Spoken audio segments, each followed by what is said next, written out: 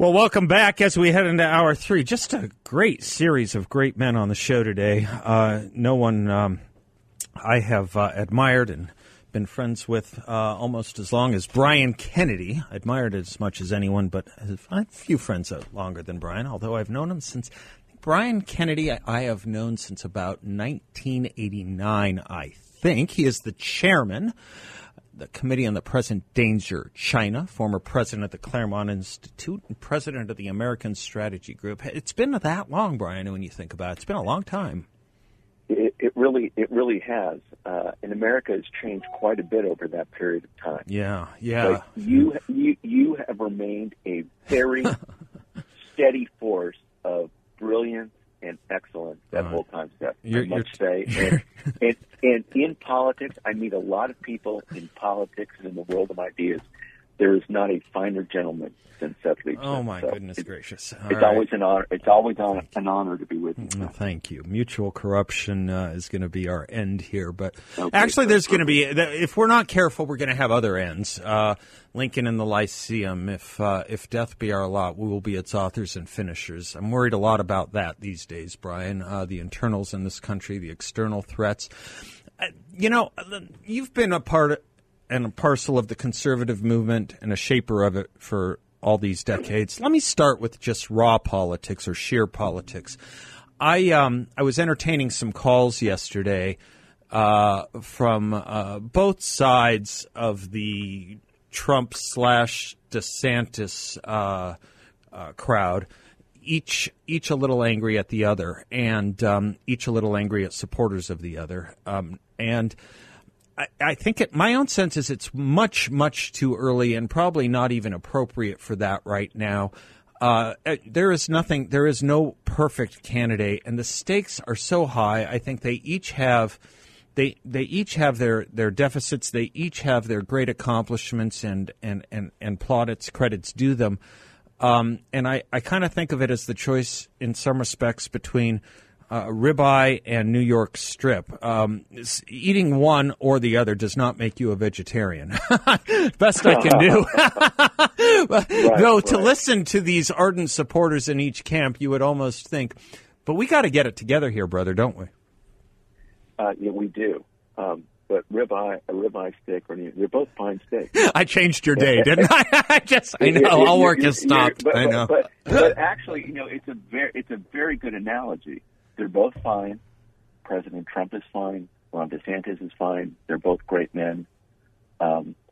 In my travels, I will say transparently that I very much like them both, Trump and DeSantis.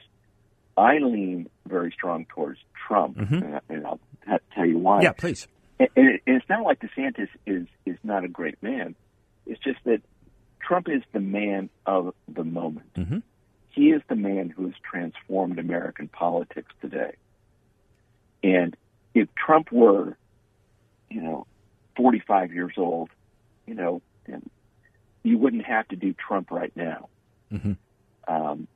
DeSantis is a young man. A lot of even the most rabid Trump folks love DeSantis and think, why can't that guy do it next time? Mm-hmm. Why does it have to be this time? Mm-hmm. Because Trump got people out to vote that have not voted before, mm-hmm. or did not vote very frequently before. Mm-hmm. If you're going to be the president of the United States, you have to have the Republican base, you have to have a lot of independents, and then you have to have, more than that if you're actually going to win. Trump has managed to get those people, that other group of people, the forgotten man. Trump got those people. And today it's entirely unclear that Governor DeSantis would get those people. And so a lot of Trump folks who love DeSantis think, why not have Trump? And then DeSantis gets it next time, and DeSantis should be doing the things now that will get him those other Trump forgotten man voters, which made the difference in 2016. And, I'm one of those people who think 2020 election was stolen. Mm-hmm. But, be that as it may, it's not like, well, I guess it does actually matter quite a bit. Governor DeSantis doesn't believe the 2020 election was stolen. Okay. That matters. That matters at some fundamental level, it seems to me. Mm-hmm. And I would say there are probably people around President Trump who don't think the election was stolen, because there is this sense that, my God, how can they steal a presidential election? Mm-hmm. Even though the Democrats have been doing that for a century, 2020 was this amazing thing. But I guess where I'm going with all that is, I think Trump has an immense base of people who love him and are going to vote for him, come what may. DeSantis is still developing that base of people, and I don't think he has it yet. Would you agree? Would you agree with this? If I can look at a thing that I would consider they have in common for a moment, would you? I wonder if you agree with the proposition I'm about to state, which is they both understand existential threats that previous Republicans haven't in the past, such as the threats of socialism from within, the threats that are being directed from the left at our children in the schools, from woke corporations, CEI and DEI and that sort of thing. Do you find that commonality there? And do you find the Republican awakening to those things refreshing and crucial? Yes, I think that's a very good formulation. I think Trump and DeSantis both understand that. Yeah.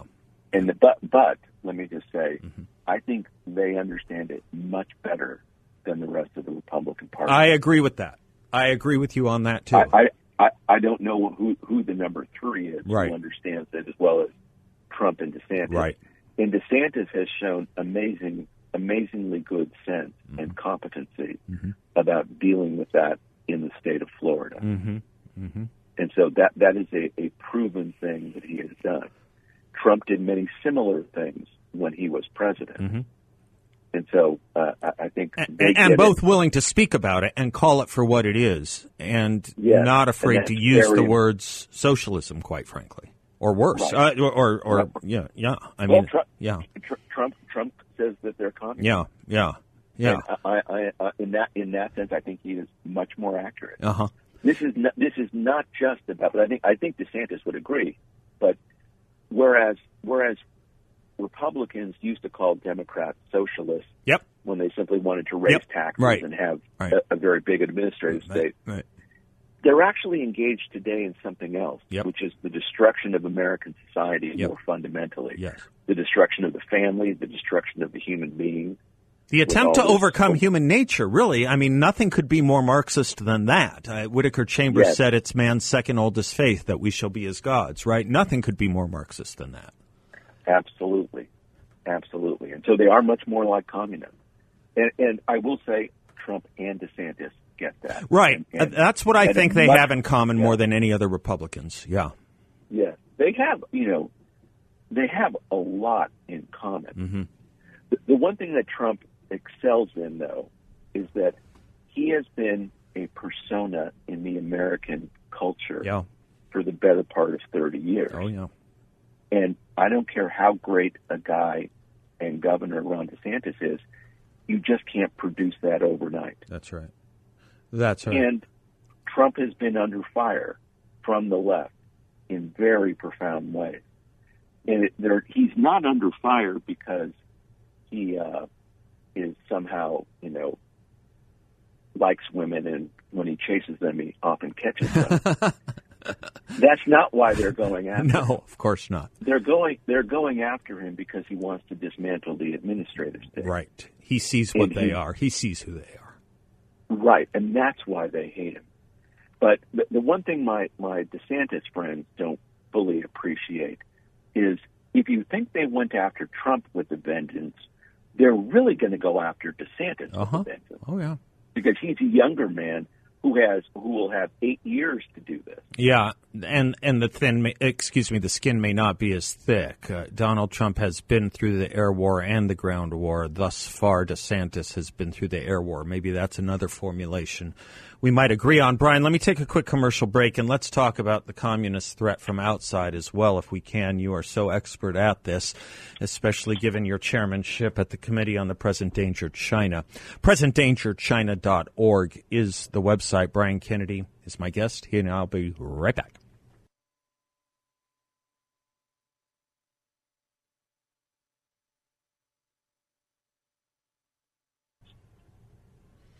Brian Kennedy is many things, including the chairman of the Committee on the Present Danger China. China's been a lot in the news. I mean, it's always in the forefront of your thinking and your strategic and thought and philosophical thought, I will say. I'm not sure how to begin my conversation with you about what we want to think right now or how we should be thinking right now, Brian.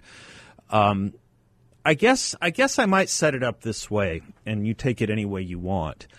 When Kevin McCarthy hosted the president of Taiwan at the Reagan Library last week, I saw a news anchor interviewing some Taiwanese Americans. And they were asking the Taiwanese Americans if they thought if China were to go after Taiwan, would America be there for Taiwan? It was sad for me to see that 2-1, each of them said, I don't think so. The questions about America's commitments to its allies are is one avenue of discussion I want to have with you. The question of whether China does have its sights on possibly taking over Taiwan is another, and what America's response should be if they do try to do that. Those are big, heavy questions. Take them any way you want or in any order you want. Yeah, that's an interesting formulation. The thing about Taiwan is that it is actually very much in the American interest to defend. Mm-hmm. And the reason is not because they're a democracy. They are a democracy. And they are filled with, 24 million some people. I think that's the latest number I saw. Mm-hmm. So it's smaller than, say, California. Mm-hmm. Maybe it's as populous as Texas. I'm not sure. But not because they're a democracy, not because they're good people, but because they have a semiconductor industry that is mission critical currently to the U.S. economy. Mm-hmm. It is so important that some economists say that if we lost that production capacity in Taiwan, that could mean a 25% hit to the U.S. economy. Like an EMP attack almost. Well, at that level almost. Mm-hmm. But to the point where you're not going to have new cars or new refrigerators or new, name the electronic component. Okay. And when the current ones fail, there won't be replacement parts for these. And so those semiconductors were a thing that the Taiwanese decided to master as if that was going to be a very important thing to the future of the world economy. China itself has tried to replicate their capacity unsuccessfully because this is as much art as science. Mm-hmm. Mm-hmm. And the Taiwanese are unusually good. And they're building plants in America, including in Arizona. That's right. But those are going to take years and years before they're up and running at the level we would actually want or need. And so Taiwan today is mission critical. Now, with that being said, the PRC would like to have ownership of that capacity because they would like to have that as a key strategic industry for the PRC. Mm-hmm. And so if you took Taiwan, you would have control of that. Mm-hmm. But with that is a big if. If they did that, what would the Taiwanese do? Mm-hmm. And I think what the Taiwanese would do, some strategic thinkers believe, is that they would destroy that industry, thus guaranteeing that no one would have control of it. Mm-hmm. Mm-hmm. And it's thought by some people, some strategic thinkers, that if they didn't destroy it themselves, the Taiwanese, that the Americans, it would be incumbent upon America to destroy in Taiwan that industry. Mm-hmm. Mm-hmm. Mm-hmm. Pretty dramatic stuff. Yeah, Samson options, so to speak. Right, yeah. right. Pretty serious stuff. Mm-hmm. And so, if you're the PRC, do you roll those dice mm-hmm. and run the risk of World War III? Mm-hmm.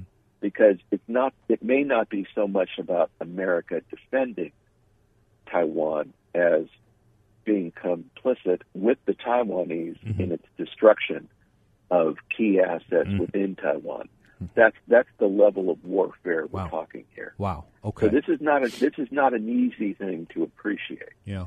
Now, if you're the Chinese Communist Party, it would be better for you to, over time, co-opt the Taiwanese mm-hmm. to your side, mm-hmm. and then absorb Taiwan the way they absorbed Hong Kong. Mm-hmm. But that may not be achievable because every day that goes by, the Taiwanese think of themselves as Taiwanese. Yeah. They think of themselves as a free, and even though they've never declared independence, they, in so many ways, act like a free and independent people. So it's a very complicated situation that we find ourselves in.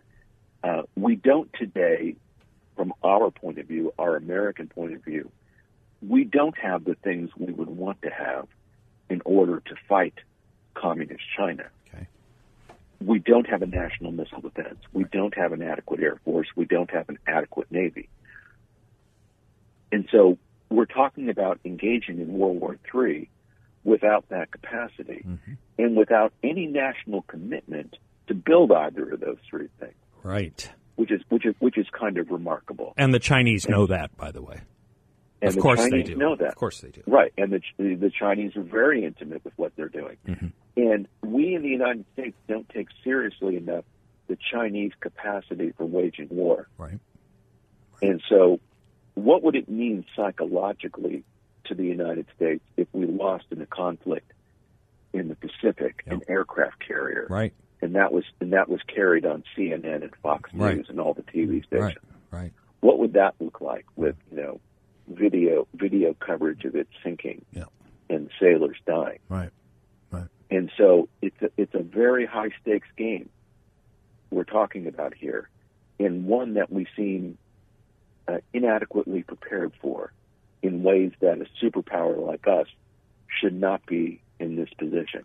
We ought not be in this position. Right. That is really the key point that I keep emphasizing, that this is a problem of our own making, really, in the sense that this is a problem of lack of leadership, lack of strong leadership. It's much the problem we find ourselves in, I think, with regard to Ukraine. With a better president, we wouldn't have Putin invading Ukraine. With a better president, we wouldn't have had the Afghanistan, the ignominious withdrawal from Afghanistan that we had, and the message that all these things kind of send, most of which lead to the conclusion of being hamstrung. Let me take a quick break and come back on that with you, if I can. Brian Kennedy is our guest. He's the chairman of the Committee on the Present Danger China, presentdangerchina.org. We'll be right back.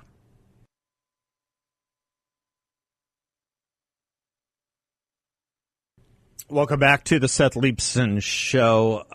Brian Kennedy is our guest, among other things, the chairman of the Committee on the Present Danger China, presentdangerchina.org.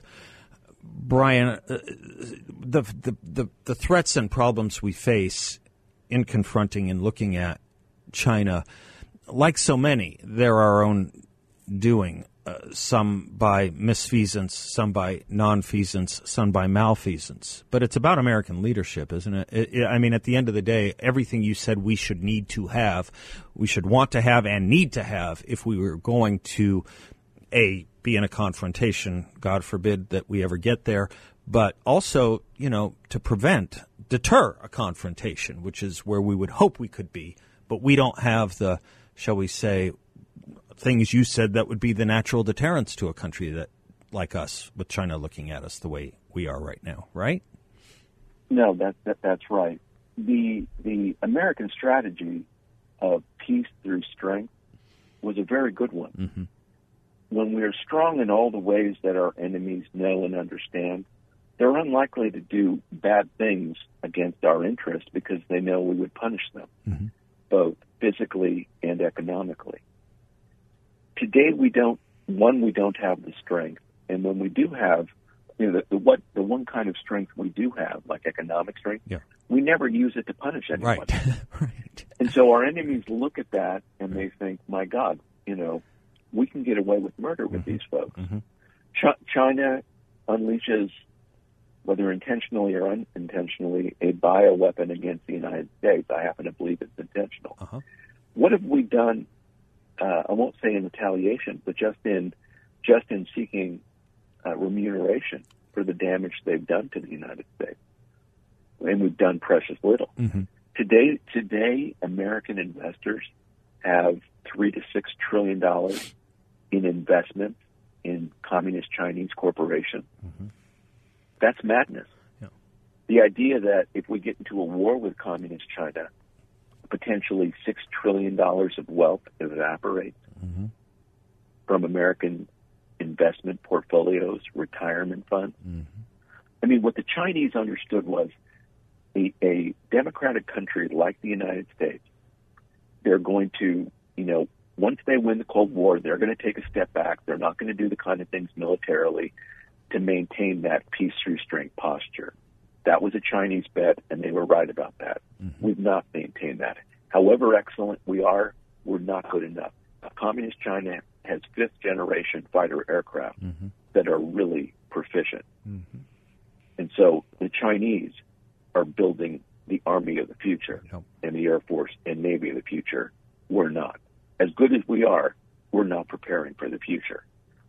And the Chinese also knew that if they engaged in enough commerce with the United States, that they would co-opt American business elites to the point that they would be like a fifth column in this country, putting pressure on either a Republican leader or a Democratic leader to make sure that we did not engage China the way we ought to and do the things we ought to make sure that we're not in any way under the influence or subjugation of communist China.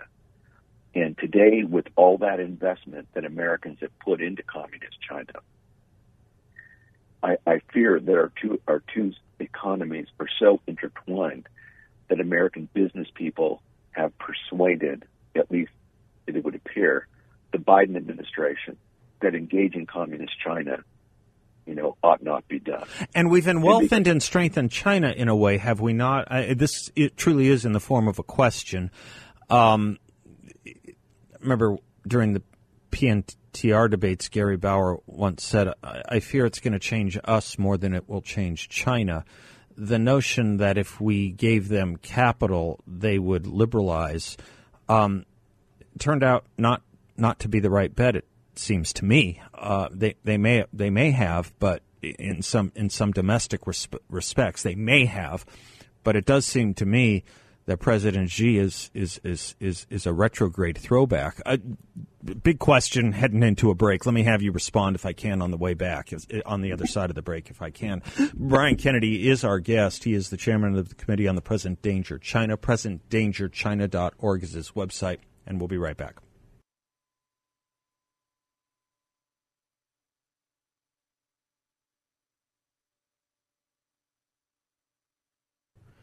Brian T. Kennedy is my guest. He's the chairman of the Committee on the Present Danger China. Brian, I was formulating right before the break the question that the flowing of capital, U.S. dollars, into China, the debates we had about that, I guess they really would have begun in the 90s and took off in a big way in the late 90s and 2000s, the bet being that China would liberalize with our investments there and our giving them more and more access to capital.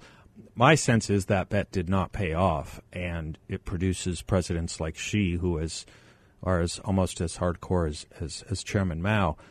But I do put that to you in the form of a question.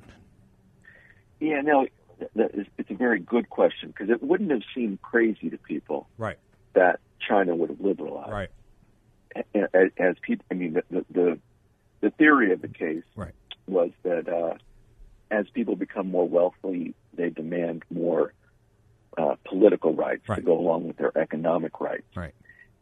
It just turns out, though, that someone like Xi Jinping, along with his other colleagues in the Politburo, in fact, do believe in communism. Mm-hmm. And their ideology is something they take very seriously. Yeah. Whereas Americans tend not to take it That's very seriously. really the crux of it, isn't it? Yeah, we've always undermined. Right. Yes, right. Keep going. They took it seriously. Right. I think more seriously than the Soviets ever did. Interesting. And I mean, the Russians today, I think, believe in power. Yeah. I think Putin is probably a communist somewhere in his heart, but whether he has communist dreams of remaking society is a different thing. Xi Jinping actually believes in communism the way Mao did, and actually believes in creating a communist society, both within communist China and in those parts of the world he wishes to control. Mm-hmm. So that's the thing that American policy. Yeah, we've never understood ideology very well here. Not very well at all. No, especially when it came to Marxism or Marxist Maoism or Marxist Leninism. Yeah. Right, but also from a communist point of view, and you can see where this is to your point about we're going to become more like them. Yeah, right. Than they're going to become like us. Right. So if you're communist China, the thing you need to do first and foremost is control communist China itself. Mm-hmm. You need to control the Chinese people. Right.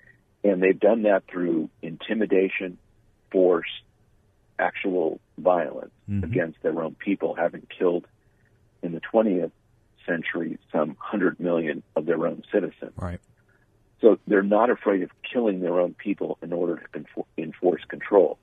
Now, through technology and the social credit system, they've been able to control the Chinese people and to shut down people's access to all sorts of things. Oh, yes. It's an Orwellian Vonnegut type, very dystopian reality. And when you hear these stories today in our country of us doing a similar kind of thing with these digital IDs and the lockdowns we saw and the CEI index even, the CEI, but also the U.S. intelligence community reaching into social Facebook and Twitter and other social media to control what Americans say and what they think. There's your example of how we're becoming much more like them.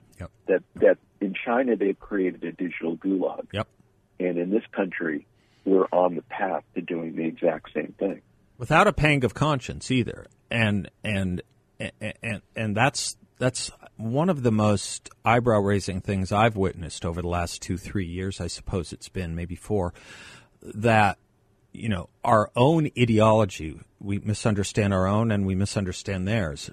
But our own ideology was that, journalists, media, their freedom based in the First Amendment, but long before even a First Amendment, was for them to censure the government. They became complicit in allowing the government to engage in censorship with them over dissension and dissenting. And it's a very frightening thing to me because I don't know that China needs to militarily invade countries like, God forbid, ever ours. They've already ideologically succeeded in so many ways. Is that too strongly put? No, I think it's perfectly put. In fact, they have done a lot. I mean, we did a lot of it ourselves. Yes, sure. Right. I mean, we had to comply. We had to be willing compliance. Right. The progressive state that we're living in today was mostly of our own doing. Yep. Even if it was a foreign ideology, whether it was. Yeah. Right. It doesn't matter. Right. Yeah. Right. It doesn't matter. Right. We've succumbed. Yeah. And I think the one thing, back to our earlier discussion of Trump and DeSantis, is both of those guys see it. Yeah, they that's feel right. it. That's right.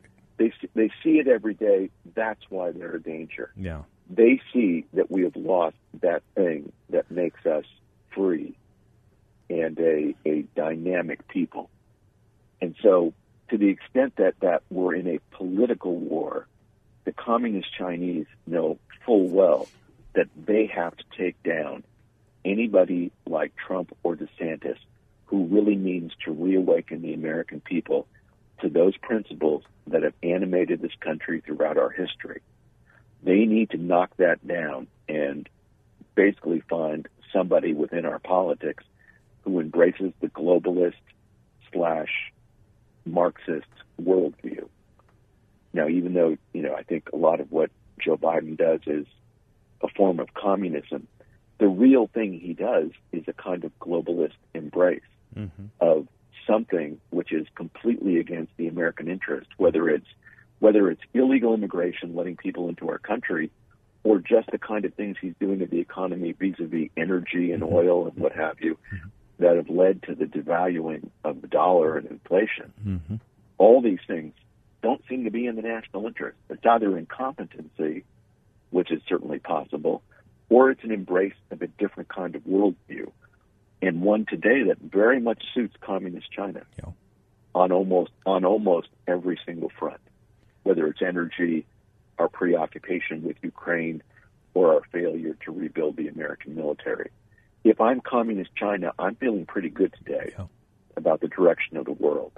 And the last thing I need is a Trump or a DeSantis putting America in a different direction. Yeah, and maybe us if you're China. It goes back a long time. I was at a conference some years ago, back when the great Robert Bartley was alive. Remember him at the Wall Street Journal? Oh, of course, yeah. And he was introduced to talk about the situation of the United Nations that had 193 member states in it, and he said, should be 194. And I was thinking, it goes back a long way, this problem. Goes back a long way. Maybe 1971, when we traded out Taiwan for the People's Republic of China. People like your friend Bill Rusher had this committee of 1 million trying to stop that at all costs. We didn't succeed then. Maybe we'll get the wake-up call now, Brian. A couple seconds left. You think we'll get the wake-up call? Yeah, no, I think the American people on the natural believe in our freedom and the freedom of the people of Taiwan. And they actually like the people of China as people. Yep. But the Chinese Communist Party is really the enemy of civilization today. And that is what they need to wake up to now. Well said, Brian Kennedy. Good friend, great thinker. Brian, thank you so much. Thank you, Seth. Great to be with you. You betcha. You can read Brian's work and the rest of his committee's work at presentdangerchina.org. I'll be back with a final thought.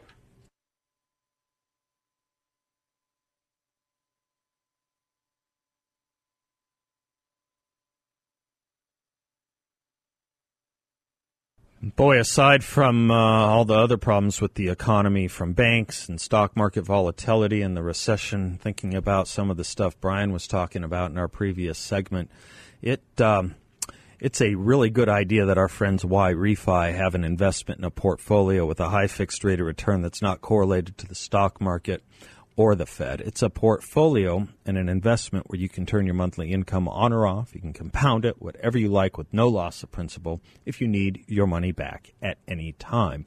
There are no fees in this secure collateralized portfolio that delivers an up to 10.25% fixed rate of return. YRefy is local. I encourage you to stop by their offices on Scottsdale Road and the 101. I have been there a few times, and I can tell you, you will not get a sales pitch, and no one's going to ask you to sign anything. When you meet the team at YRefy, you'll see why I like them so much, why I trust them so much, and that you can too. A due diligence approved firm, as I say, you can earn up to a 10.25% rate of return. 10.25% fixed rate of return. Check them out at investyrefy.com. It's the word invest, the letter Y, then refy.com, or give them a call at 888-YRefy34, 888-YRefy34. Brian Kennedy put his finger on it, I believe, when he said this is really first and foremost, yes, it's now, unfortunately, a series of military considerations, not just considerations, but whether it's about a kinetic operation or a defensive strategic operation. But we're at that decision point, and we're going to be put in more of these decision points because of the ideological blindness that we have imposed upon ourselves. People didn't get it in 1971 when the People's Republic of China wanted the Republic of China out at the United Nations. And they haven't gotten it since. They didn't get Marxist Maoism then any more than perhaps they didn't get the ideals of democratic and Republican forms of government. You appreciate this country, you can better appreciate the animating ideologies of other countries. And that's why we closed the show yesterday with that Lincoln thought, that if death be our lot, we will be its author and finisher. We don't better understand other countries by misunderstanding our own. And we've been on a long tear and campaign to misunderstand our own history, our own founding, our own ideologies. And it blinds us towards the pride and the very righteous and self-justified pride other countries have in theirs. We have unilaterally and intellectually disarmed. And that's the problem. I'm Seth Leibson. God bless you all. Until tomorrow, class is dismissed.